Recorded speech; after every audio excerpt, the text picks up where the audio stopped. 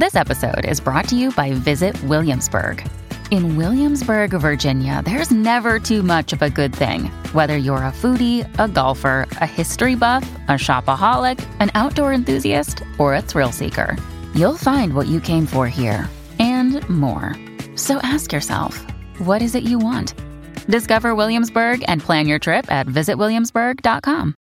When the miles rack up faster than your flush count, that's when you'll truly appreciate your hunting vest from Final Rise. Built for the uplands and proudly sewn in the USA, the complete lineup of hunting vests from Final Rise, from their all-new Summit XT down to the minimalist Sidekick system, are all built upon the foundational load-bearing waist belt and low-profile shoulder strap system, which allow you to carry all the gear you need and do so comfortably while maintaining your ability to move freely and perform when you need to most. With a complete lineup of accessories and newly released performance field apparel, Final Rise has the gear you need to help you get the most out of every mile and every flush. Final Rise gear is built for the uplands. Get yours today at finalrise.com.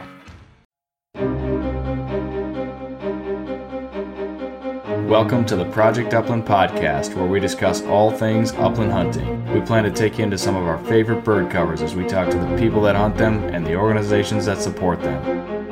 We'll also break down the dogs, guns, and gear used to pursue them, and of course, we'll share the stories that celebrate this American tradition. It's one of those things that you do that feels timeless. My dad brought home our first Brittany when I was about 10 years old.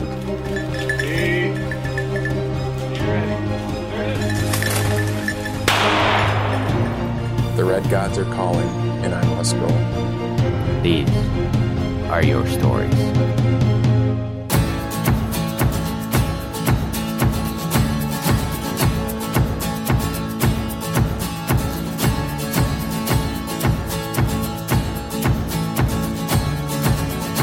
This is the Project Upland podcast, presented by onX Hunt.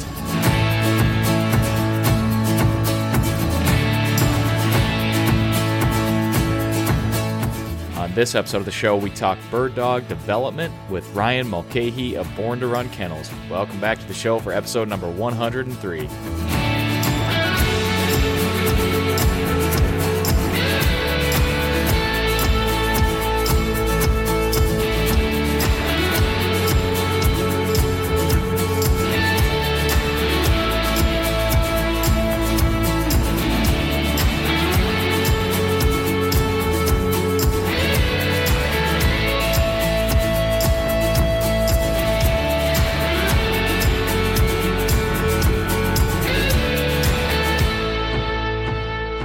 Project Upland podcast is presented by onX Hunt, creators of the most comprehensive digital mapping system for hunters. And right now, you can use the promo code DAD, D-A-D, to save 30% on your onX Hunt subscription, even better than our normal Project Upland code.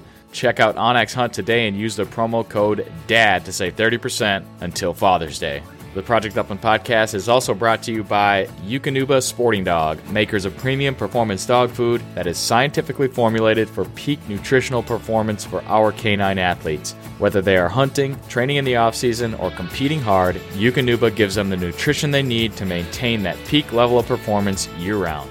And by CZ USA Shotguns, shotguns designed with the upland hunter in mind, from the Bob White and Sharptail side-by-sides to the Upland Ultralight and Wing Shooter Elite over and unders.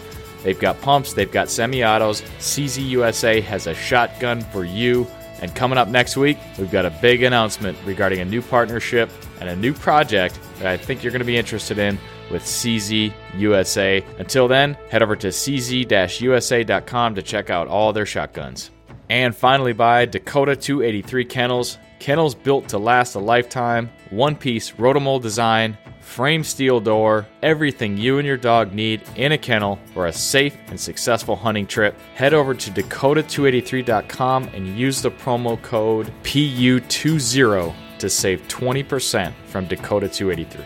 All right, this week's winner of the podcast giveaway is Ryan C. Ryan shared the Project Upland podcast with his Facebook friends. For that, we thank him. Project Upland t-shirt headed his way very soon. Anybody listening could be next week's winner of the podcast giveaway.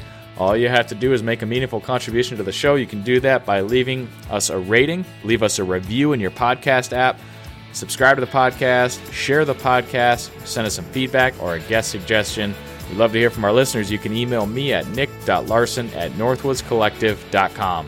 All right, quick little plug for some friends out there. They sent me 3 bags of a brand new blend of coffee from Gundog Grind. They sent me the English Setter blend. Pretty darn good coffee. I've been enjoying it daily. In fact, I'm even enjoying it as I record this podcast intro right now. It tastes good. The English Setter blend from Gundog Grind. They're a new company. They're just getting started. Go check them out on Facebook at Gundog Grind. All right, with that said, we're jumping into today's episode. An excellent conversation with Ryan Mulcahy of Born to Run Kennels, podcast I've been meaning to do for quite a while. Ryan and I have kept in touch over the years talking bird dog development, as that is something he is extremely passionate about. And with a new puppy on the way, I was eager to have this conversation with Ryan and talk about some of the things that he looks for and works on as he's developing his own bird dogs and those of his clients. Ryan is a wealth of knowledge. He's a humble guy. He references his mentors and the people that he's learned from often, which is something that I very much appreciate about Ryan. We had a great conversation talking all things bird dog development. So with that said, let's welcome into the conversation and onto the Project Upland podcast of Born to Run Kennels, Ryan Mulcahy.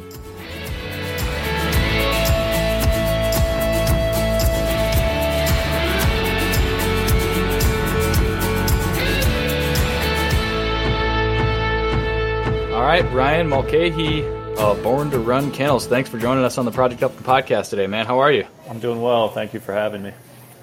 It's my pleasure to have you on the show. It's been a long time coming. We actually tried to connect a couple weeks ago when you were cruising through my neck of the woods. It didn't work out with my schedule, so we're talking remote today, but that's all right. I've got you face to face here on the Squadcast app, and we're gonna have some fun chatting about bird dogs today. Where are we talking to you from, Ryan? I'm in Winifred, Montana, in the local tavern. It's the only place I get Wi-Fi and can use my cell phone or anything like that. So you got a built-in excuse to stop by the tavern. Yeah. The funny thing is, I don't really drink much anymore. So not that I ever did, but I just don't drink much to begin with. And but I have plenty of. This is my go-to is just soda. So I'm one of those people. Ryan showed me a Pepsi cup. What are you drinking in there, though? Pepsi or no? Yeah, for right now it's Pepsi. All right. Whatever they've got either Pepsi or Coke or whatever. That's usually my drink. That's your drink of choice. Yeah. Is it hot out there right now? What's the temperature like? Yeah, today's hot. It's 90 degrees. So wow. But it kind of came on later this morning. So I got up, got some dogs roaded that needed to be roaded, and then went to doing yard work with a lot of dogs. So right now, that's kind of in the first 2 weeks that I'm up here, a lot of the things that I'm doing is kind of making pets back into dogs. Sure. Getting them to where they want to learn and they can learn. And so we're essentially doing that right now. We're still in the first 2 weeks of summer camp, and then once I'm done with this 2-month block of summer camp, dogs go home, and within a month they're right into their hunting season. So okay. But the way that I have it set up to be able to use the property up here is I have 2 months for my clients, and then I work for a gentleman out of Texas, and he owns the ranch up here. And his dogs come in August 1st. Okay. So it's basically like I drive dogs from here back to Boise and then turn around and come right back here, and then I just work for another month plus. Okay. And then maybe some guiding in South Dakota this year or whatever have you. I don't know what's going to happen. So yeah. I had just heard you've been on Travis Warren's Upchucker podcast a time or two. Yeah. And I heard you recently, you were talking about, you spent last season down in Texas. What was the name of the ranch that you were at down there? The Mariposa. Okay.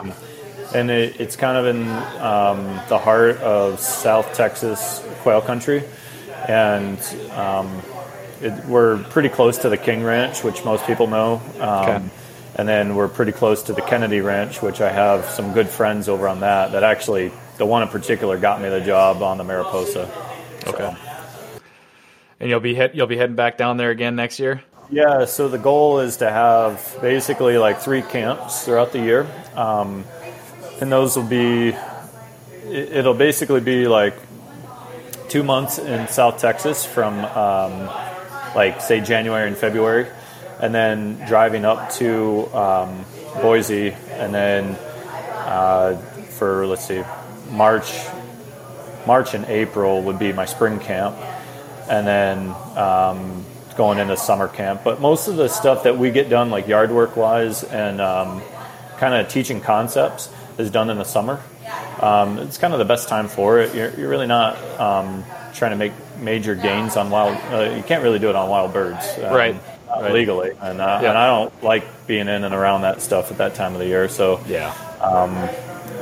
you're just asking for problems. So yeah, we run everything around that, and it's pretty fun. So it keeps me on the go, and it keeps me.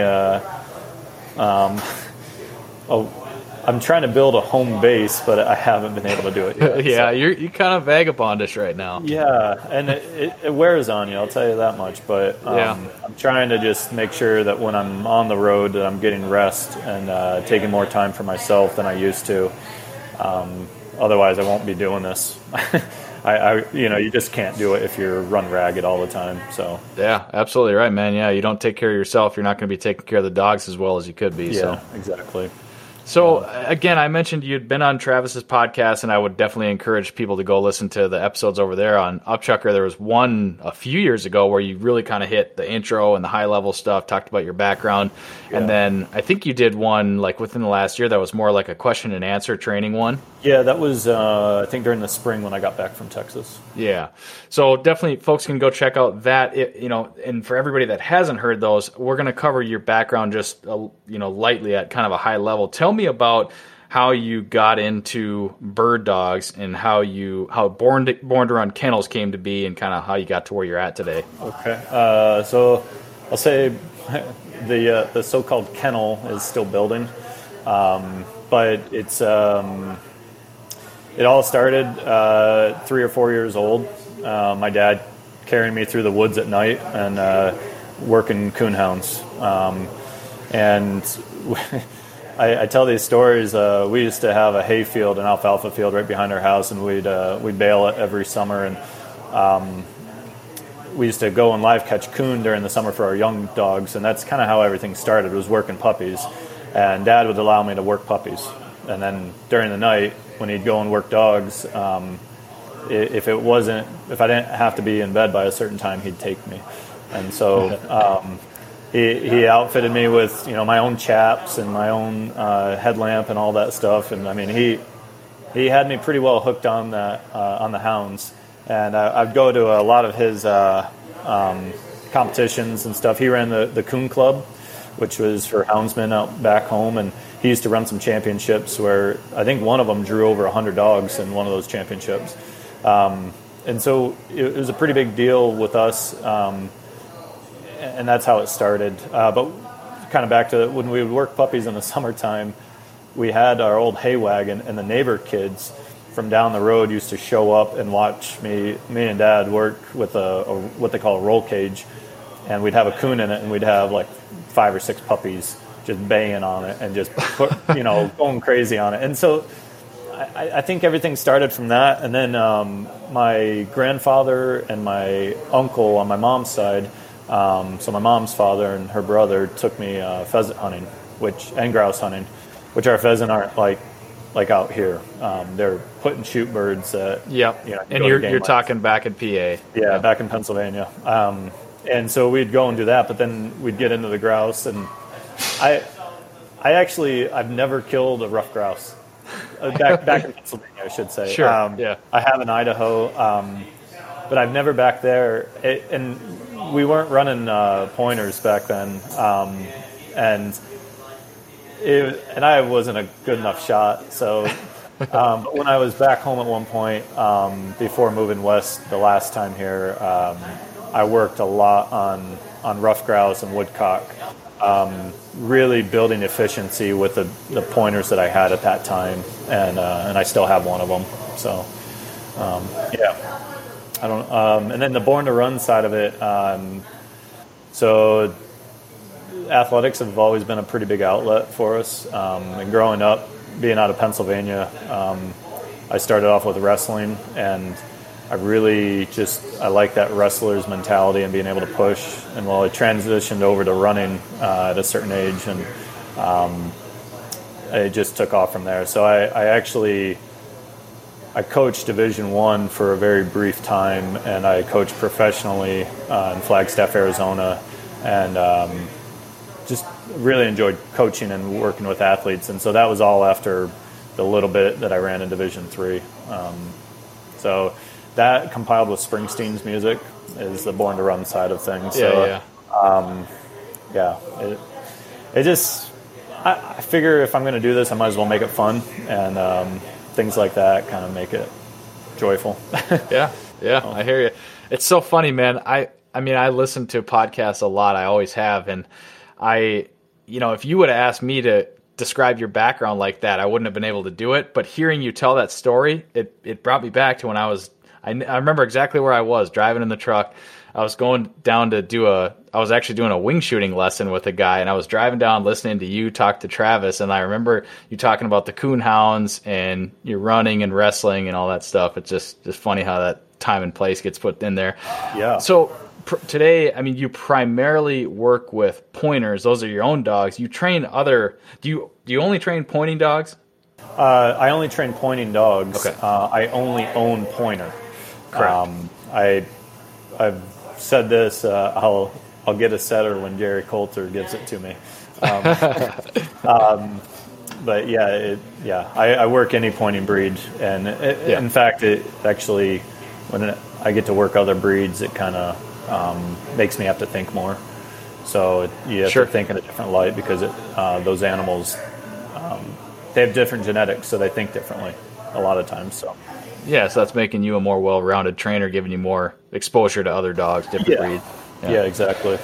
So. You definitely, and you can sense it based on with that early exposure with the coonhounds. You have an interest in developing animals. I mean, in the way that you talk about dogs, I mean, you refer to them as animals. The way that you talk about animal behavior, I mean, that's a big interest of yours, right? Yeah, it's the same as working with an athlete or a student. I actually worked with special needs students for a few years in the Boise School District, and I really enjoyed that as well.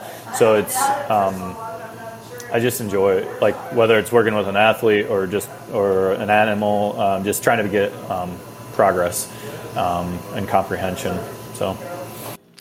So the last dot that I want to connect before we kind of move on, we're going to talk about puppies a lot today for a number of reasons, but you had that early exposure to dogs, coon hunting dogs, coon hounds, and then you had exposure to hunting with your family, and you didn't have pointers.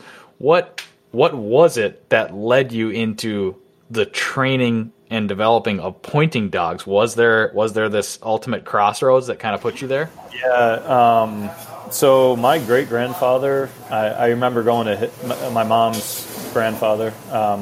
I'd go over to his place every once in a while when I was a kid, and I remember seeing a kennel full of like bird dogs and hounds. He had anything for a different application. So I remember seeing a Weimaraner over there one time, and then he had a couple Brittany's, and he had some good Brittany's.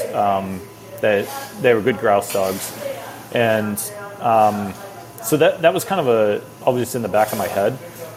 And then when I got done with college, and I always told my dad, I said, I want to get a bird dog. And he just told me, it was kind of a weird spot in life, and he just told me, please wait. And once you're settled a little bit more, he said, I'll buy you your dog. He goes, but I want you to get a started dog. So at that point, I was so much on like German short hairs that I was like, oh, this is the end all be all breed. And so I went and looked at a couple short hairs, and I was living in Flagstaff at the time, and then I drove all the way down to southern Arizona and looked at this pointer kennel, and I didn't know what the Elhew bloodline was. I didn't know any of that stuff, and I just saw a dog point, and it's like the initial reaction that everybody talks about. It's like blows your mind a little bit, right? It just kind of like the world stops, and that was I saw the pointer, and I was like, yeah, this is it. I'm not getting a short hair. And so, yeah, that was kind of the epiphany. And then I met this guy on Thanksgiving Day in Flagstaff to go training. I had gotten his contact through a friend, and I can't remember who gave it to me.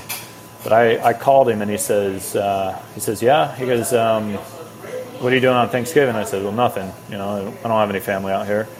He goes, all right, meet me at this exit on Interstate 40. So I did. And his name was Jim Schultz. And Jim had the APC national champion. I can't remember what that dog's name was, but he was. What's APC? APC is the AKC National Championship for pointers. Okay. And so he won that the one year they had it up in Nebraska, and I want to say it was like 2006. He won it with a dog he called Traveler. And I'm trying to remember what Traveler's paper name was, but he was a double-bred Miller's True Spirit dog. So what it was Jim started, he always worked short hairs, and then he started training for the public, and he took on 2 pointers out of the Phoenix area. And it was when Arizona had a really good stock of Miller-bred dogs because of Tritronics. They'd go back to Kentucky, and they were having Farrell go through all the electronics and stuff. So, and then they would bring all these Miller dogs back to Arizona. So he took these 2 dogs in for training, and he liked them so much he bought them. And then he put a championship on the male, and then the female was a tremendous wild bird dog for him in southern Arizona. And he ended up breeding them and took a pup out of that, and he won the APC national with him. And I think he won some American field championships with him, and then he won. He started getting Rockacre dogs, and he started winning with them as well. They were not Blackhawk bred; they were out of Rockacre Dream Girl, which I believe Rick Peterson owned, and maybe Sean Kinkler handled. I'm not positive on that, but Rockacre Dream Girl was I think 5 or 6 time champion. So, but yeah. So Jim Schultz was he pulled out a few dogs one day on Thanksgiving that day and showed me what they did on, just in a training session. And I watched a dog be steady to wing and shot, and just with an incredible style. And he goes, yeah, she's won 3 championships, and he said she's a real enjoyable dog to run. So, but I watched that, and I was like, that's what I want. Yeah, it was. And so I got to be around Jim a lot, and he would take me to championships and different trials, and either, I might run a dog, but I just enjoyed being there, and then I would hunt my dogs a lot when I had the time. So, yeah. Yeah, that's cool. It's just you never really know, right? Like you were 3-4 years old going for hikes with your dad in the woods at night, and fast forward a little bit, and it's pointers down in Arizona, and here you are today. It's kind of a whirlwind when you look back on it. Yeah. So when you got that exposure, you knew you wanted a bird dog, and you were thinking for yourself at that point. You wanted to get into bird dogs and train bird dogs. I guess I don't want to spend too much time on this, but like, was there further development after that where you got into these dogs, and then all of a sudden you started to think, I want to do this for other people. I really like the development of bird dogs is what I really want to do. So I had a nice guy down in Arizona named Tommy Chapa. Tommy had put a championship on one of his dogs, and he gave him to me. I mean, just gave him to me. He says, he goes, Ryan, I don't have the time to work him, and he's like, I don't want him sitting at home. So he gave me him, and then he gave me a female named Ellie, and Ellie was really raw, and I mean by that I mean she was she was more brawn than brain. Okay. She had a lot of power, and I say it like, sometimes you go to these field trials and you see dogs that are extremely hyped up. She was kind of one of those. She didn't really use her between her ears as much at that point in life. She was very excitable and enthusiastic. And then Duke was very intelligent. He was a little conniving, and well, I had already bought a pup, which was Rue, and Rue was young, and I was developing him, just for. If I stayed in Flagstaff, I was going to continue working dogs with Jim. So it was just, I believe in hunting the dog. So I was working Rue and trying to develop him, and then I sent Duke back to Tommy because I just didn't really like his personality. And so I had Ellie and I had Rue, and then I bought Patch, and I just got caught up in the development of them. And trying to make them the best that they could be, not what I wanted them to be, if that makes any sense. And so kind of fast forward, I moved around a bit, and I never, even when I moved to Boise, it was never with the intention of training for the public. And I kind of got between a rock and a hard place, and then I sold Patch to Mitch Hurt, and Mitch is the one that came to me a year later, and he says, "Hey, would you like to come to my home for the summer and train dogs?" And I said, "Yeah, I'd be interested in that." And he goes, "Well," he basically had a lineup of people that to send dogs to me. So I mean, he set everything up. Gotcha. And thankfully he did, because I was on the verge of having to move back to Pennsylvania. I didn't have any finances. And so that was what kickstarted it, and I enjoyed it and have continued to do that. So this is summer 3, I guess, of doing that. Okay. Yeah. Yeah. So that's how you kind of got to this point now. Yeah. Kind of a long story, I know. But well, no, I mean, and again, you've talked about it, on some of the other shows, and I didn't want to cover too much of it, but I always personally find it interesting to see how people kind of find their way to where they're at. So how many dogs do you own personally right now? 8. I own 8 personally. And I really enjoy my dogs. My personal string, I really enjoy their personalities. It's not always about the personality, but in order for me to keep them, I better like them. We better mesh. Otherwise, we're not going to do good for each other. And it's the same like coach and athlete type of relationship. That's what we're in. So, and yeah, I've got 8 right now. Now that includes, I've got 4 of them that are a year old and under. And I mean barely a year old. Okay. And I think I've got some good ones coming up. So pretty excited about that. And fingers crossed, in the next few days we'll get a tie for a breeding. And I'm doing an in-house breeding with this. Will that be your first, or have you done some of that already? Well, I lost my litter this past year. Or we lost it with Sage. I bred her to a dog that Sonny Peekerts has on his string, and it's one of his best dogs. And she, I guess, had 8 pups in her originally, and then they slowly just died off. And then we had 2 left that were fully formed and died inside of her. So damn. But thankfully, she was safe, And well, right. It's tough though. Like my females get worked so hard compared to the typical ones that are bred. They work as hard or harder than any male on my string. And when we're down in Mariposa, I rely on them because they're all business on the ground, and they have to be. So yeah. And so the primary purpose of your own personal dogs is obviously to continue further develop yourself as a trainer, and then your guiding string, right? Yeah, and I would, not to bring it out on him, but I talk to Jerry a lot, and I like his model of things where everything is basically derived from his string, and he can always kind of, I call it importing, but he can always bring in other blood. Sure. And I really, I would like to be able to go that way in a few years, because he and I talk quite a bit. He's helped me out tremendously, and cool. it's just there's not enough people that are breeding that are actually working these dogs hard on wild birds. Sure. And seeing development. Now they're training these dogs, and I get a lot of dogs in that are from bloodlines that are pure training dogs. You got to put it in their head. That's my least favorite thing to do. It is, because it's hard. You have to be in a yard. You have to be in a controlled setting, and that's boring as hell.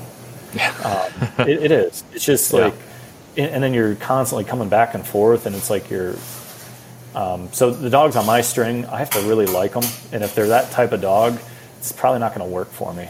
Or get them to a point where you have them where they're going to stay put together, and then get them placed where they're going to be a real utility animal for the person. So, yeah.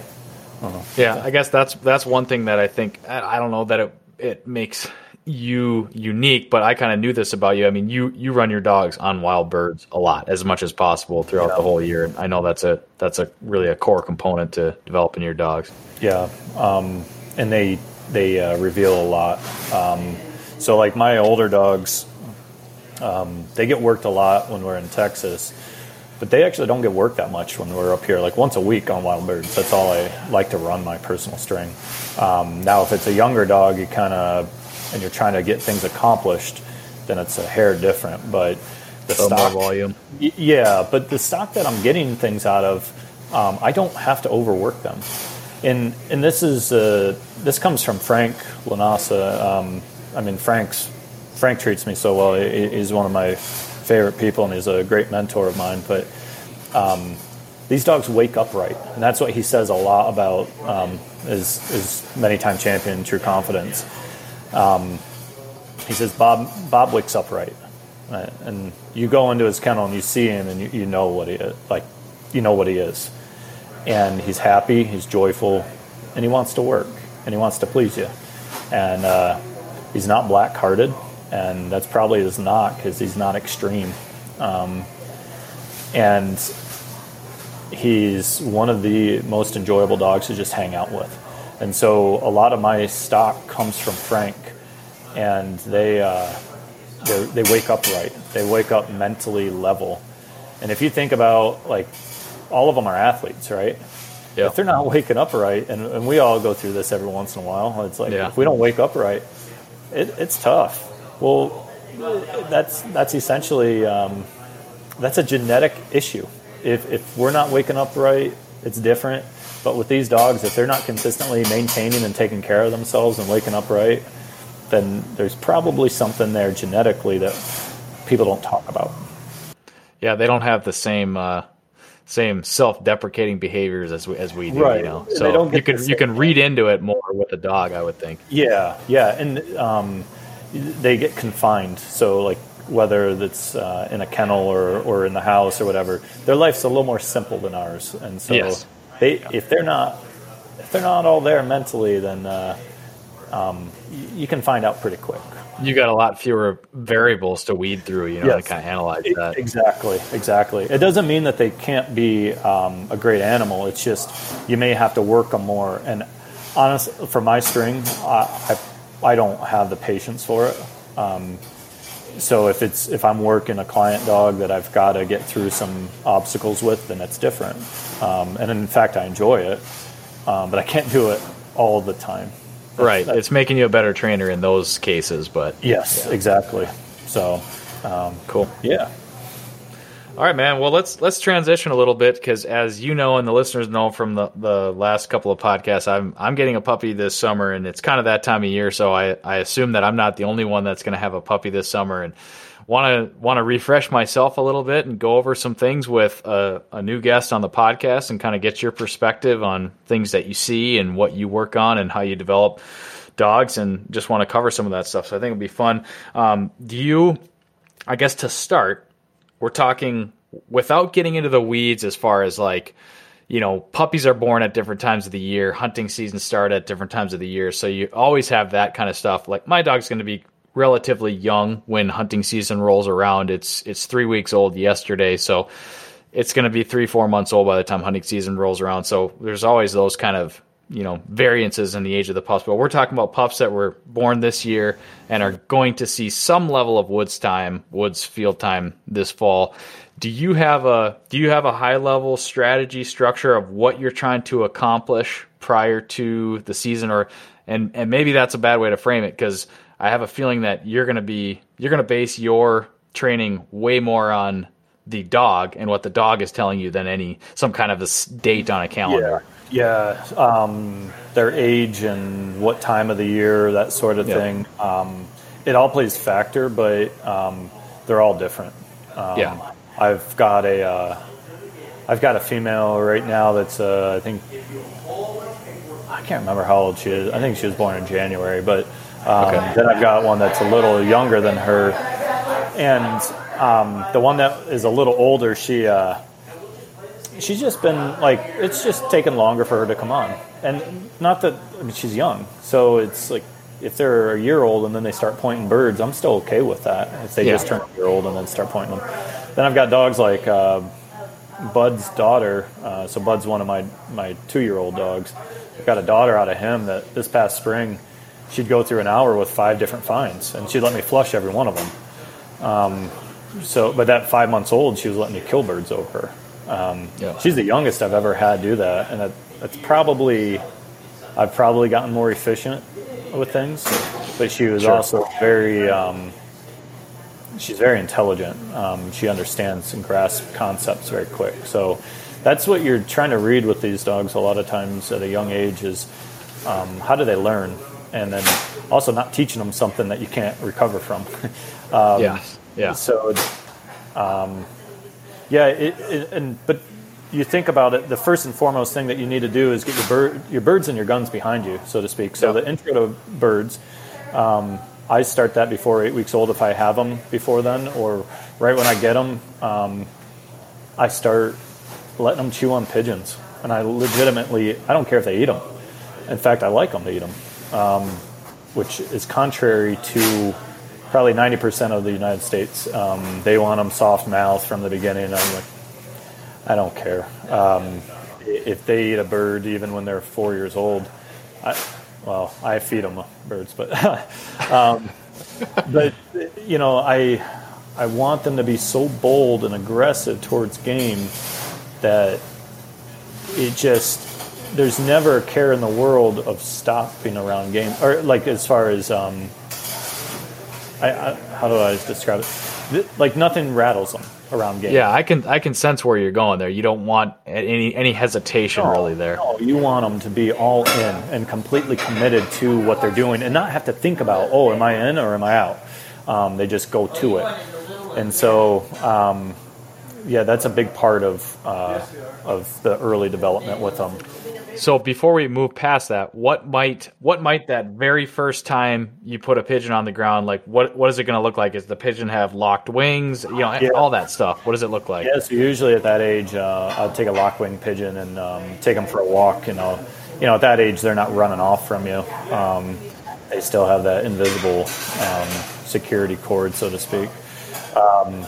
So that's essentially what we're doing is I'm just tossing them a pigeon. I actually don't want them pointing. I want them to mouth it and pick it up and pack it around and be proud of what they have. And when they're tasting it, when they're, everything is kind of infused. It sounds weird, but I just call it infusing in with their DNA. And whatever's inside of them should be waking up right then just by having that contact. Sure. So that, and then when they're telling me that they can be aggressive enough to chase, and I start doing fly-offs, and to where their body language is telling me that they won't hear gunfire. I don't take any chances with it. I do fly-offs with them to where they're chasing and having a good old time, and then I start shooting behind my back, or I might even muffle the gun into the ground or something, or something of the sort. So, but reading that dog and what they're telling you is more important than having a set program for them. Yeah. On the intro to birds, talking about dropping a pigeon for a puppy, what might a frequency look like? Could that be a daily thing? Would that be every other day, or so it just depends. Okay, so some of them you could do it. I mean, you could do it as much as daily, but I don't think you should. If a dog can't remember a bird from a week ago and that sensation, you think about like hunting, right? If you go hunting and you hunt every weekend, if your dog's forgetting every week what a bird is or what it's to do around game, probably something wrong with them, right? And so I think if I get them on a bird once a week, for the whole first year of their life, I mean, that's 52 times that they were in and around game. Yep. And they may have in an hour, and I just usually use an hour time frame. But if you think about when you're actually running them at a certain age and they get into birds during an hour, well, what if they have 5 contacts in that hour? That's a lot of contacts for a young dog. And more birds does not make a better dog. It's what they do when they have those opportunities around birds. And so it's the amount that they personally need to kind of get the grasp and move forward. And but more and more birds is not a better. And I'll give you an idea. At one point, I wanted a running dog, and you hear about these pointers, right, that just love to charge into the country and just tear through it. And like in an hour championship, they might have one find, right? And it was amazing, and they just tore through that. Well, I wanted that type of dog, and I got a dog from Frank, and she was like 12 weeks old. And I got her back to Boise, and I took her for a puppy walk, and she got into valley quail. And we were just out walking around, didn't have a leash on her. She was still connected to me. Well, that triggered in it. And she went back to some bloodlines that really were a lot of dog early. And I told Kim Sampson to take her for a walk the next day, and she ran off on Kim. Kim had to run her down in a pair of flip-flops. And she thought she was going to get hit in the road. Man. And I remember at 5 months old, this dog, she could run 3 hours, no problem, at 5 months old. And everybody will tell you, I've got a dog. Like, I don't want them running that much. I want them being able to give out. And her body could not give out. There was another time she was young and I didn't have her collar condition, and she chased after some antelope. Next thing I know, it's 4 miles later, I'm driving down a dirt road from my training grounds, and she's just cantering right down the road, 15, 16 miles an hour. Jeez. Like you're, running back to the interstate. And I was like, yeah, all right. So that's for that particular dog. I had to put her on ice, so to speak. I had to leave her up for a while and not put her into a bunch of birds away from me because a bad habit was going to form. That got her wound up. Well, and there's so much dog to her. And it can be a detriment. So you sometimes have to do more and more birds because that dog doesn't have that much to them. So you have to build them up to a baseline. With her, she was already starting out to where you spark that flame and you're not going to have a dog after a while. You're always going to be hammering on them with the collar. And some of them, they might be a hard driving dog, but they're not black-hearted. And so you got to learn to work. What exactly do you mean when you say black-hearted? Dogs that want to leave you and do their own thing. Okay. That are more selfish and self-centered. Gotcha. Yep. She could seem that way, but she gets consumed by things. But these they all have different personalities, and knowing what they are and knowing what they need, that's part of reading that dog and learning from them. So yeah, that's the part that's not easy. You can read all the books you want, you can listen to all the podcasts you want, whatever, but reading a dog is just something that comes with experience, and there are some folks like you that are going to have a lot more experience than people like me that have one dog every 6 years. It's just, that's different. Well, and the thing of it is, I'm better at reading certain bloodlines because I know those you see similar characteristics continually coming up.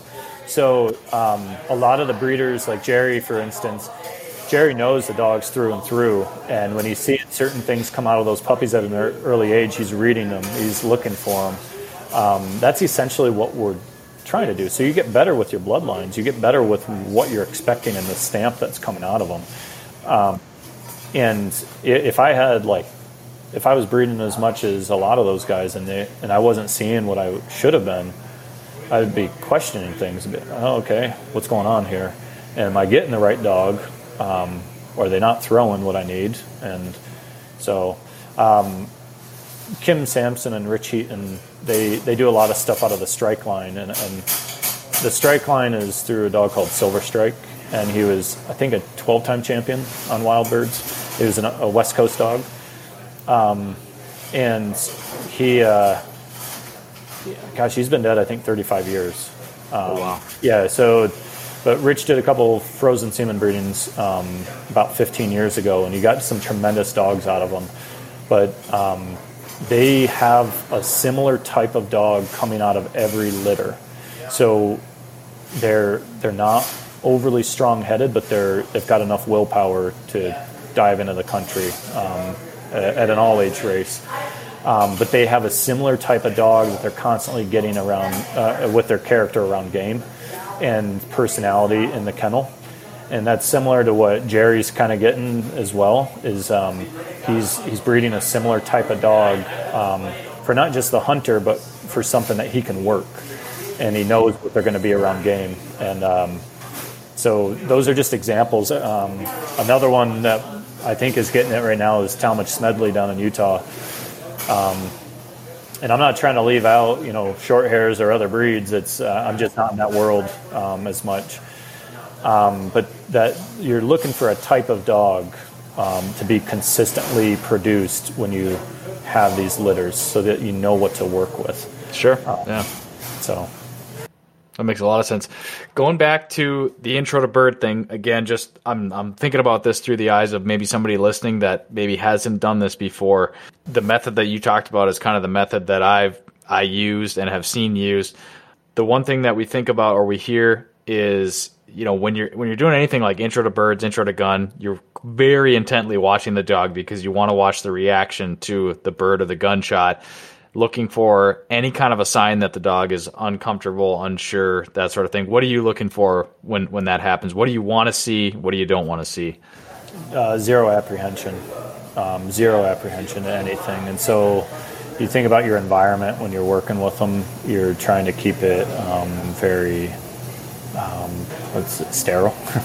Not a lot of noise. Yeah. Well, and by noise I don't even mean real noise. I mean like distractions. Exactly. You want to keep the main thing, and because they're learning how to focus, and when they focus, they learn. And so at that young age, that's what you're shooting for, is a pup that can learn through exposure, for you showing them something, and then whatever's inside of them starts kind of taking over and forming. So with that stuff, that early introduction to birds, I'm looking for certain reactions. And so we don't bring in gunfire until we see those reactions, and we're certain that it's what we want out of them. So, the whole chasing like gangbusters, or just like all-in type of mentality, and they just want to give a lot of chase or are fired up about it, to where anything in the background, whatever, that bird outweighs anything that could be going on. It Right. always outweighs it. And that's what you want. You want a dog that is so consumed by a bird or the situation of that you could have the world coming to an end, and it would just never faze them. Until that bird gets out of sight, the dog doesn't care. Yeah, exactly. Until they realize, hey, I can't catch this. So it's that you just don't want any apprehension. And a lot of times we don't have. I don't think we have it when we do proper exposure through like puppy walks and things. And they get pretty bold. They have an understanding that the two of you together do a lot of things, and then you get them around birds, and they if you want to call it boldness or anything that kind of brings out of them. It's very seldom that we see a pup that really just doesn't like birds or game. Now, I have seen it where people wait on that. They get a pup and then they just bring it into the house and they don't do proper introduction. Well, you miss a window, and you have a window opportunity to get them introduced to things.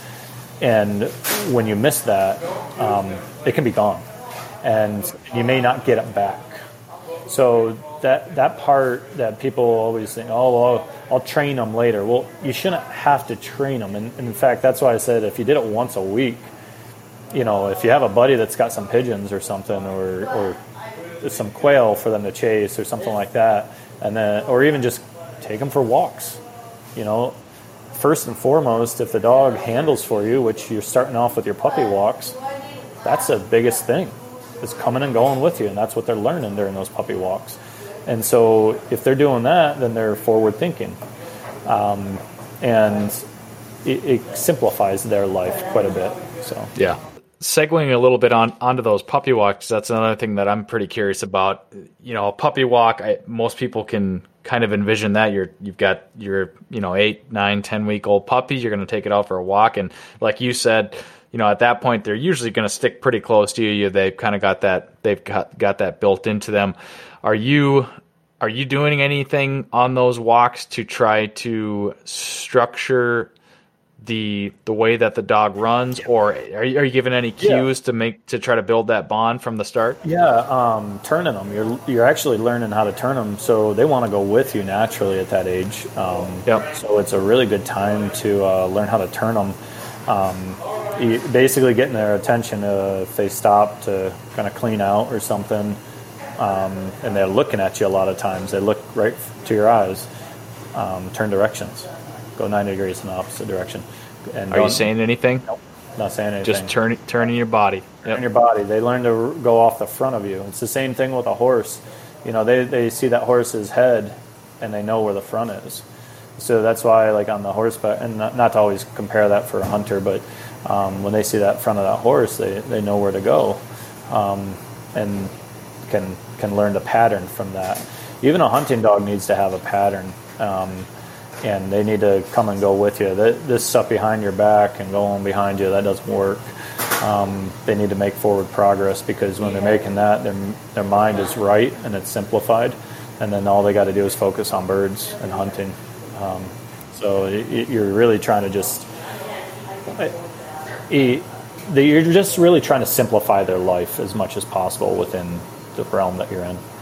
Yeah. So that's one of the things that never ceases to amaze me. Having spent 6 years now with my dog, and we primarily hunt ruffed grouse and woodcock in thick cover, and he's always been a dog that he wants to be with me. He hunts for me, and we got a good bond like that, in that he's always keeping track of me.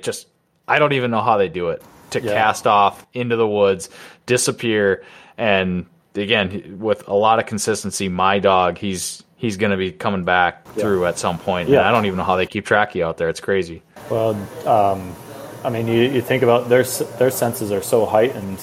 Yeah. It's that's their mode of communication. So, between their hearing and a lot of, if you guys are running bells on a dog, that's even harder to me for them to keep track of you without talking to them. Now, with the puppies, the reason I don't talk to them as much when we're in the field is I want them to just key off my body language, and that's how we're learning to turn and go with us. But when they get older, I talk to them quite a bit more, and sure. And then at a certain age, I kind of shut up and only talk to them when I need to, kind of thing. But for someone on foot, 99% of the time, I talk to them more than most people do by singing to them, similar to like a horseback field trialer. Because I don't like holding my dogs in, and then you'll see these people online getting into pissing matches over, oh, my dog runs 1,000 yards, and well, I don't need one of these dogs getting 1,000 yards in on me, unless we're really just not finding birds, and then they tear in there a little bit deeper. But a productive dog can be in that in the grouse woods in a 100 to 200 yard range, and even open country, 500 at most. And you gotta, they gotta earn that right to be out there. Sure. And so, a lot of them, they make 1,000-yard cast. How often are they looking to look for me? And if I know that dog well enough, especially if it's Brooke, she may not come back for me for a while. And so it's just knowing that dog and knowing how to manage them when you need to, and that pattern. But I don't like them just running just to run. They got to run with purpose. So yeah. So we hit on intro to gun, intro to birds there, and those are things that, those are obviously, like you and I are talking, I mean, those are covered time and time again, over and over again, but you really can never break that down enough, and it's always good to get somebody else's perspective on it. But branching off that a little bit, let's talk basic exposure. We've got a bird dog pup coming home into the house, and not necessarily everything around the house, but like crates, kennels, chain gang, that sort of stuff. How do you do that? I imagine with your setup a little bit, some of that really good exposure is just kind of built into what you're doing every day. That's going to be different from like me, where I'm not running that kind of a setup. But how do you do that with your pups? So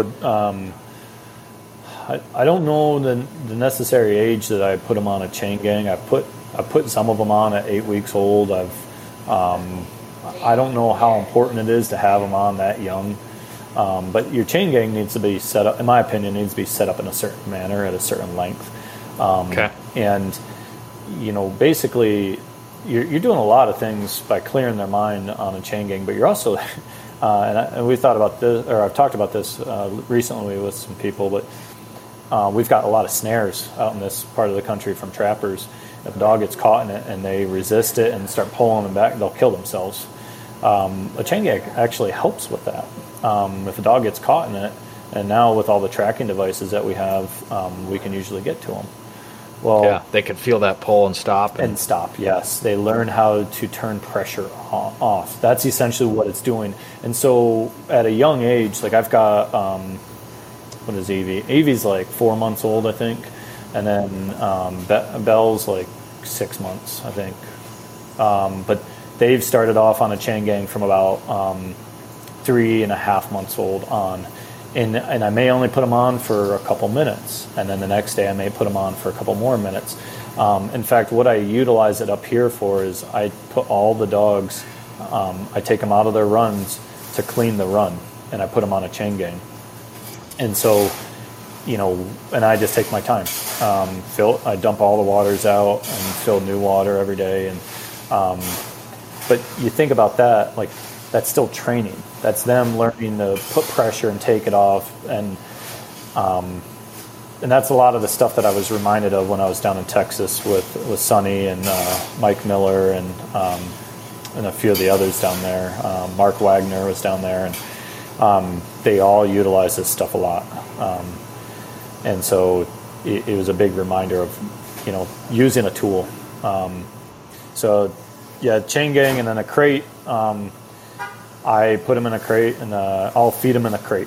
I'll do all these little things to where it's not a negative.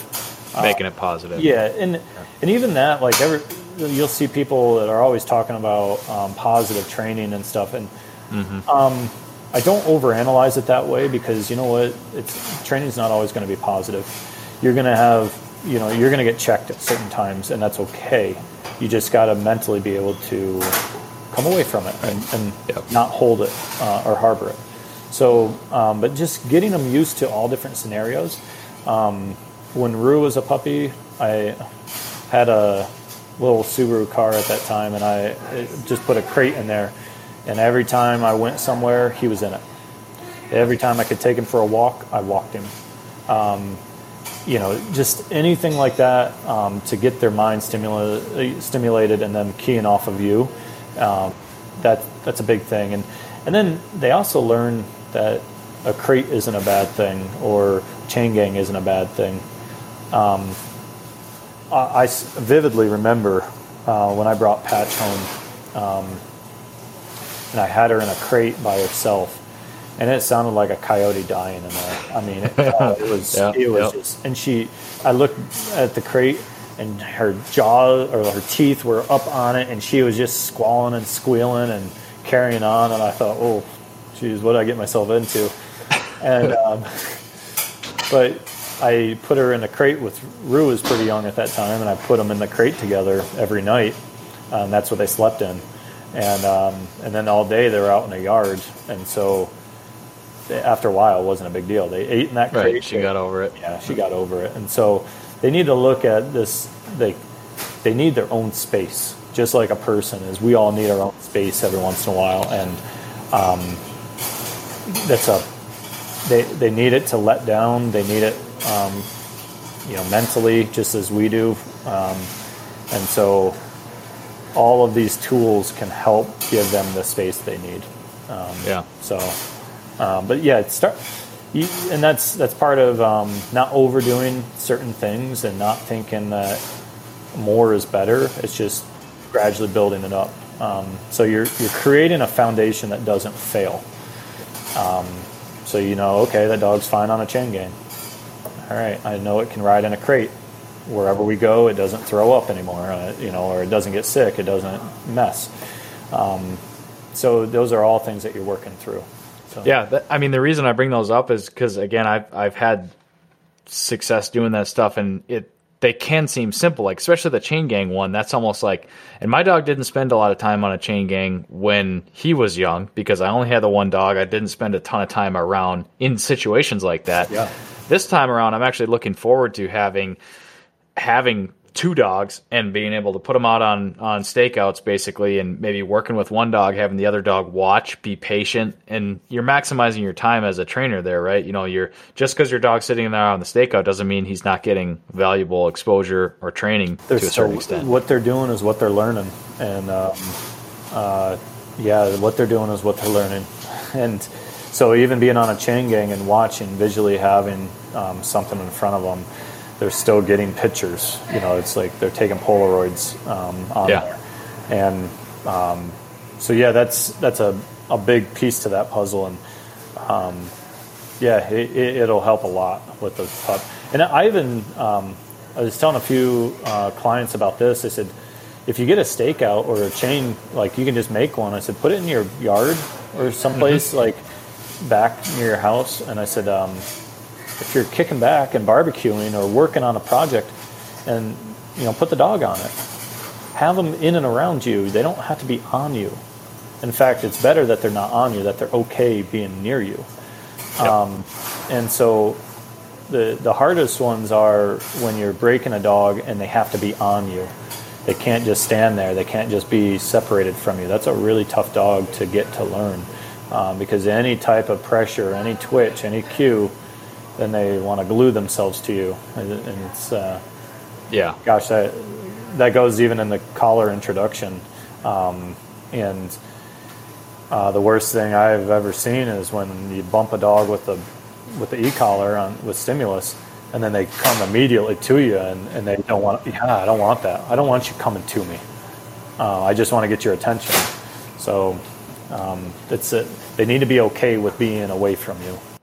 Yeah, I know. Once come July, once that pup comes home, I fully intend to use I've been actually using the stakeout with my dog Hartley a lot. Yeah. I've been working in my garage and just put him out there, and even that, like I didn't do it a whole lot when he was younger, so it hasn't been like the easiest transition. But the second you'll put him on there, he thinks we're going for a run or something. Yeah. Like he's always anticipating, but once he realizes, hey, Dad's working on the garage, but we're not going anywhere, then he just lays down, and that's nice. And what you're doing is you're teaching him to be calm-minded and not get hyped up.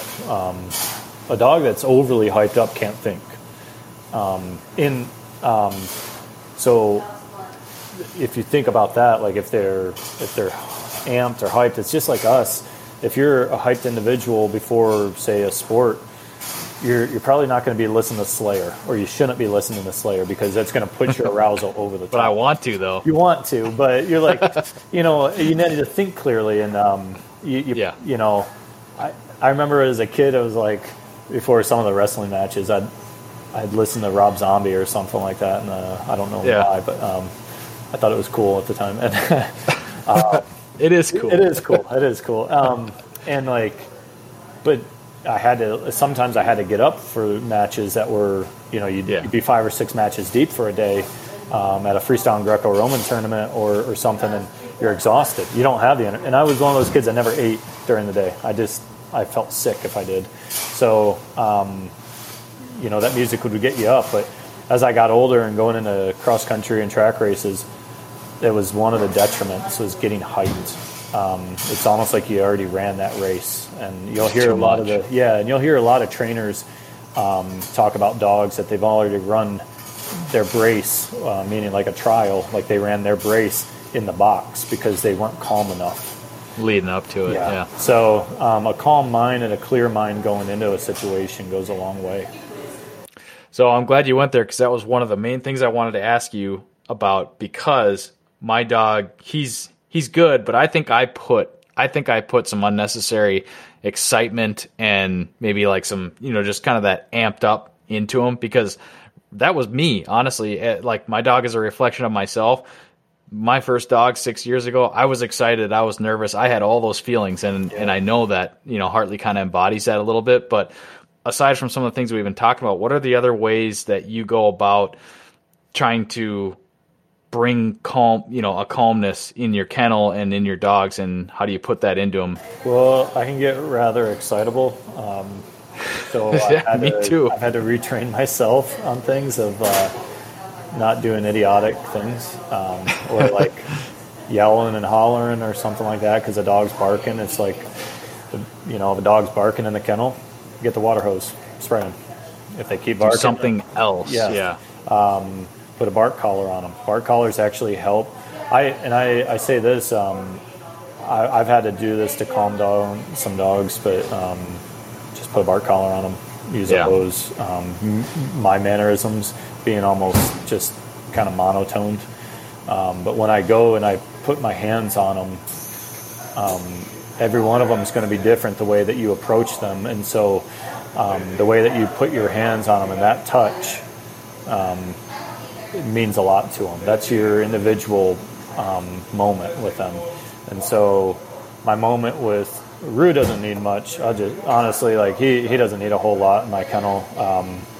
He's the oldest. But Buddy, when I let Buddy out, and he's only he's barely 2.5. No, he's not even 2.5. He's 2 years old. And when I let him out, he bounds right up on me, puts his paws up on my waist and nuzzles his head right into my hands, and he wants to see me. And so, instead of me like dominating him and pushing him back in or something, I just love up on him a little bit. And then, but he's not carrying on and being crazy in the kennel before I come to him. And so if he was, and you'd use something to be able to correct it. But if they're smart, you don't have to be harsh about it. And the water, being able to spray water at them is a great object to get their attention more than anything. I've seen people hot wire kennels for dogs that were climbing. I've seen them do a lot of different things for barking, crazy barkers. But if you think about it, if a dog's consistently worked, if they're consistently worked, their body and their mind, then they're probably going to be pretty calm. They're not going to go over the top. Yeah, and that's where I circle back to my dog. He has, where he's, what kennel he's out of, and he has the on-off switch. Yeah. We get our exercise, we get our work in, and he's a saint around the house, really, to be honest. I mean, he's really good around the house, and he's in the house all the time. He's a family dog, but it's just one of those things that I look at, where were my shortcomings last time around, because I want to do it better next time, Well, and I've said this a few times, but this is a 50-year endeavor, for a lot of us. This is not looked at as like one dog or anything like that. It's wherever we're at. It doesn't matter if you're like people. I actually hate the term pro trainer when people talk to me. I still don't think of myself of that. It's kind of a label. Yeah, and I'm very low man on the totem pole in my opinion. I've got so much to learn, and I'm excited about it. But if we're not learning, we're complacent. And absolutely, whether that's learning a dog learning how they work, how they think, how they go about things, and then you've got a set of tools, and you're constantly learning application of tools. So what one dog needs might be the flick of fingers, right? Another dog might need a 2x4. And so you're constantly learning on, okay, what do they need at this time? Because that high pressure that you might have to put on a dog can always drop, and it should always drop.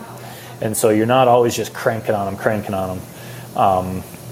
You can bring it down, and that's what you should be having. So in their mind, they understand what it means. And so it's comprehension.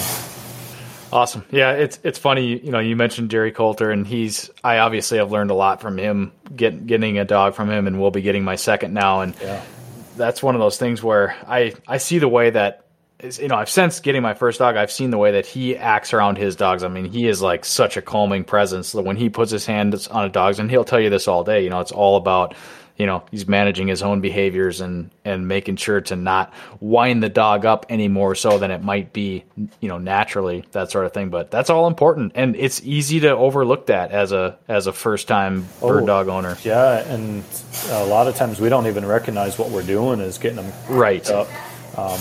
We get excited, and gosh, I've been there a lot.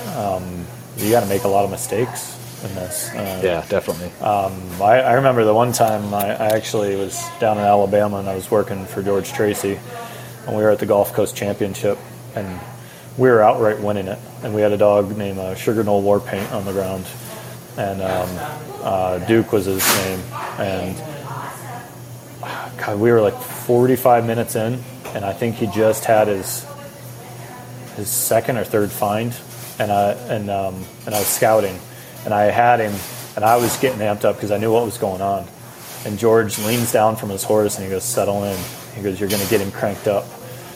And that dog did not need to be. He needed to be level. And And to this day, I mean, I think that was 6 or 7 years ago. To this day, I think about that, and it's like you allow them to do what they need to do without you creating too much excitement. Some dogs you need to create more for, but you got to figure that out along the way. If I would have, Duke ended up winning that championship, so it was that was a great day. It was very enjoyable, but I still remember that. So you got to know, and that's learning your dog. That's learning to read them and not just treating them as a pet, but allowing them to be who they are a little bit too. Cool. Well, the one more thing I want to dive into a little bit before we wrap this up, but I want to talk about, we're on this train talking about puppies. We've talked about some exposure things, but I want to cover maybe our first few times getting this dog on wild birds, and maybe we talk about it from just the dog and the bird. Maybe there's a gun involved. Some things to consider there, but at the very ground level, what are you looking at, and how are you approaching this dog's first exposure on wild birds? Obviously, you're bringing the dog into the woods or field. We're hoping that it's going to find birds. What are you looking for? How are you approaching that situation? So depending on the dog, it might be a client dog, and I need to make sure that they get into birds in a certain manner. And this is something I learned from Kim Sampson. And so she would kind of piggyback off a broke dog. So she had a couple really, really tremendous wild bird dogs, and she would bring client dogs in with them and let them get in and around game and start figuring it out. So you almost have training wheels on, but you're assuring that they are going to get in the game.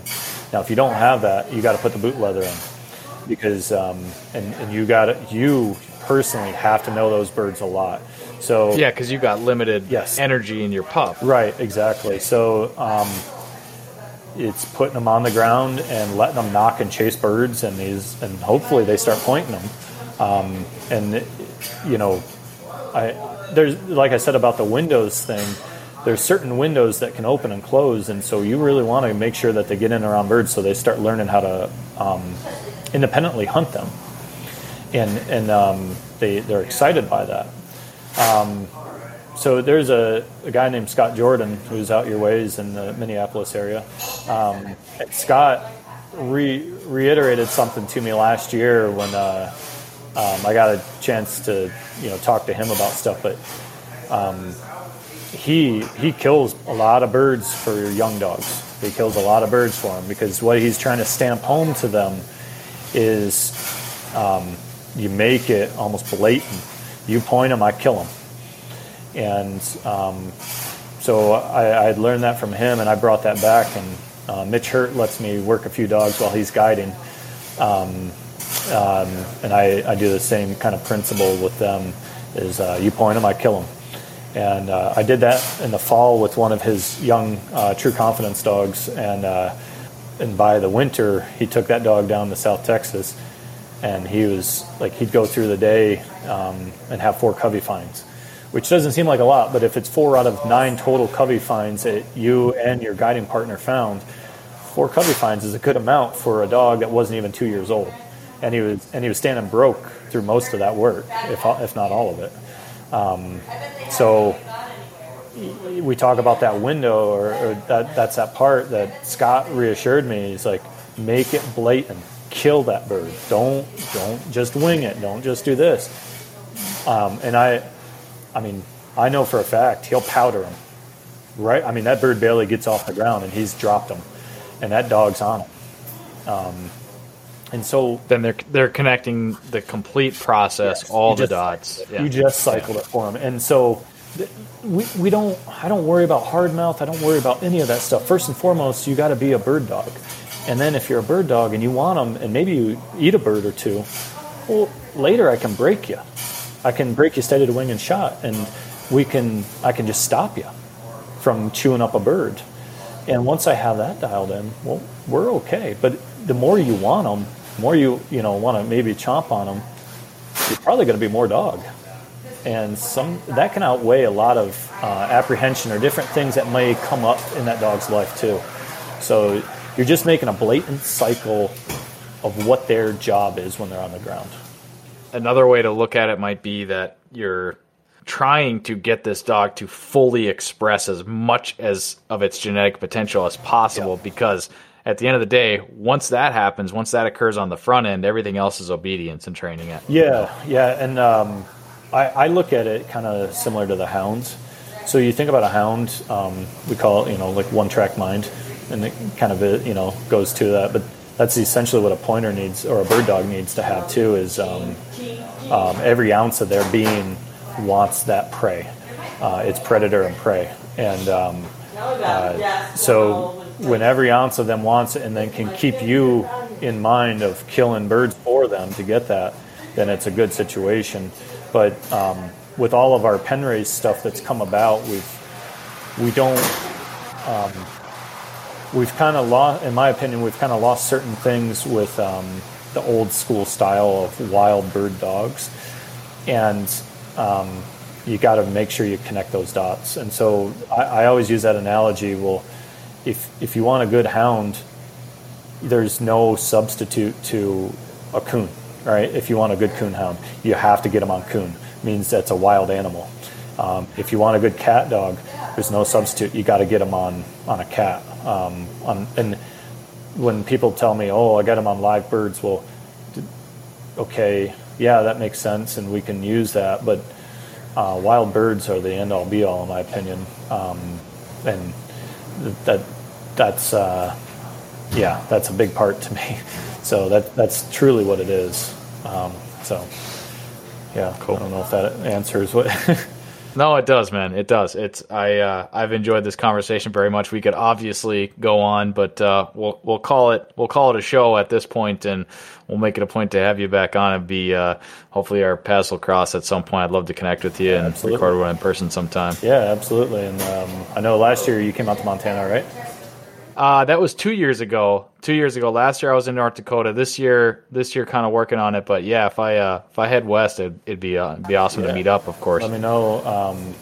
I'm not sure when I'm going to be going back to Boise, but I need to have about a month and a half back there before I go to Texas. So probably in October at some point, and it'd be good to catch up with you. And,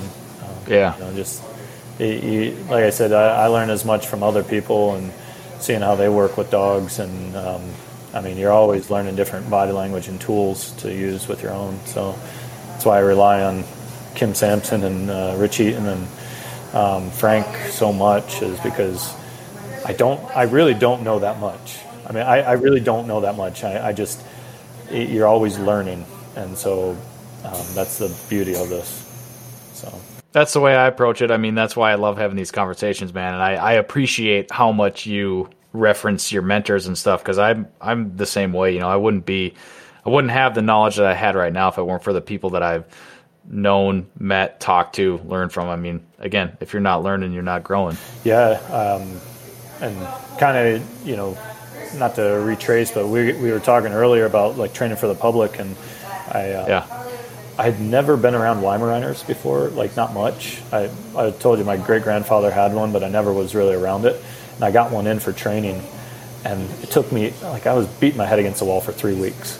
I was like, why can't I get through to this animal? So I called Guy Malacone down in Phoenix, and Guy works, he instills, if you want to call it prey drive or whatever, he instills that in dogs. He brings it out of them. He makes them a killer.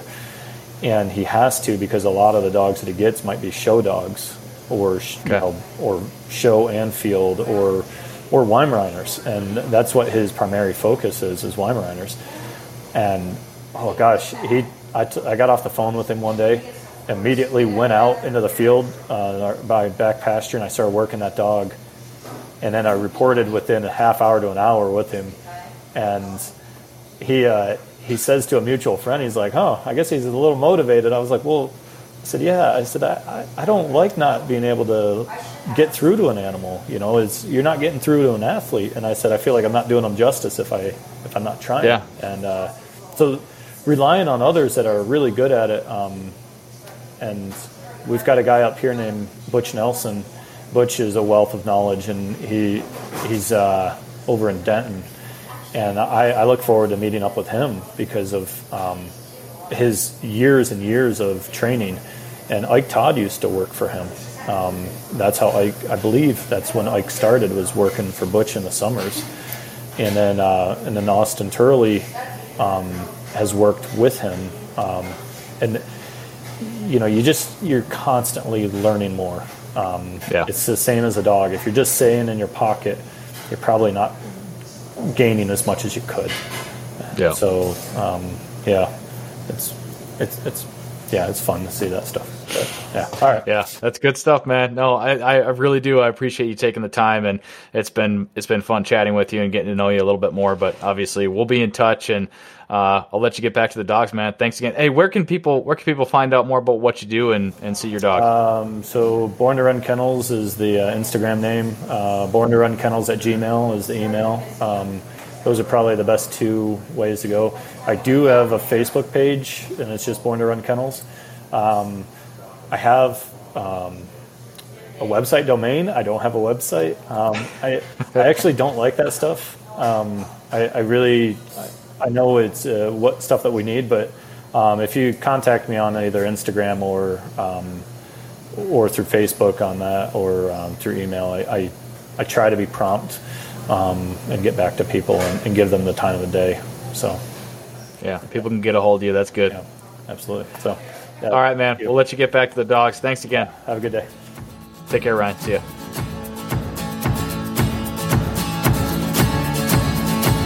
All right, that does it for this episode of the Project Upland Podcast. Thank you for listening, everybody. A quick reminder that the podcast is brought to you by Onyx Hunt, Eukanuba Premium Performance Dog Food, CZ USA, and Dakota 283 Kennels. Don't forget to leave us a rating, leave us a review, subscribe to the podcast, and share the podcast for your chance to win the Project Upland Podcast giveaway. And head over to ProjectUpland.com for more of the upland birds, dogs, guns, and gear that you love. Until we see you back here for the next episode of the Project Upland Podcast.